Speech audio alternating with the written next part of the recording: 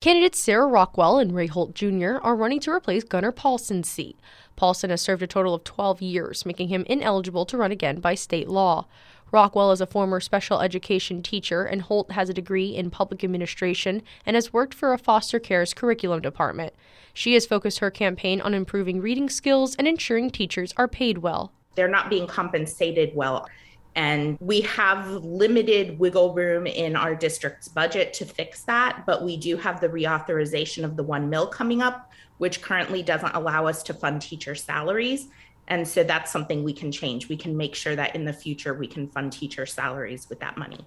Holt agrees with Rockwell on supporting teachers, but wants to look at how the salary system is structured. We are losing a lot of our good teachers. It's a bad work environment. The salary structure does not promote keeping them beyond about 5-7 years. A lot of them are leaving. So we're losing our best teachers. Finding a new superintendent is important to both candidates as well.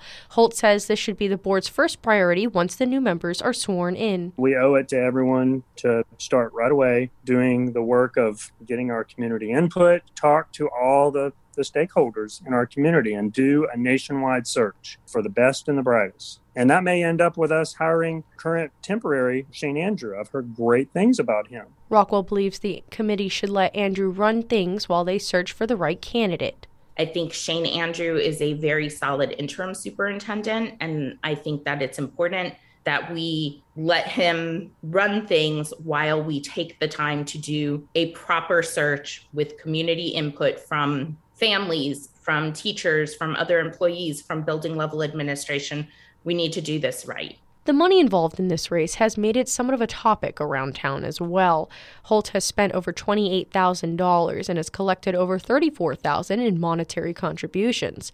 Rockwell has kept up with her opponent's contributions and expenses with over $43,000 in contributions and over $30,000 in expenses. That's a total of over $89,000 in contributions alone.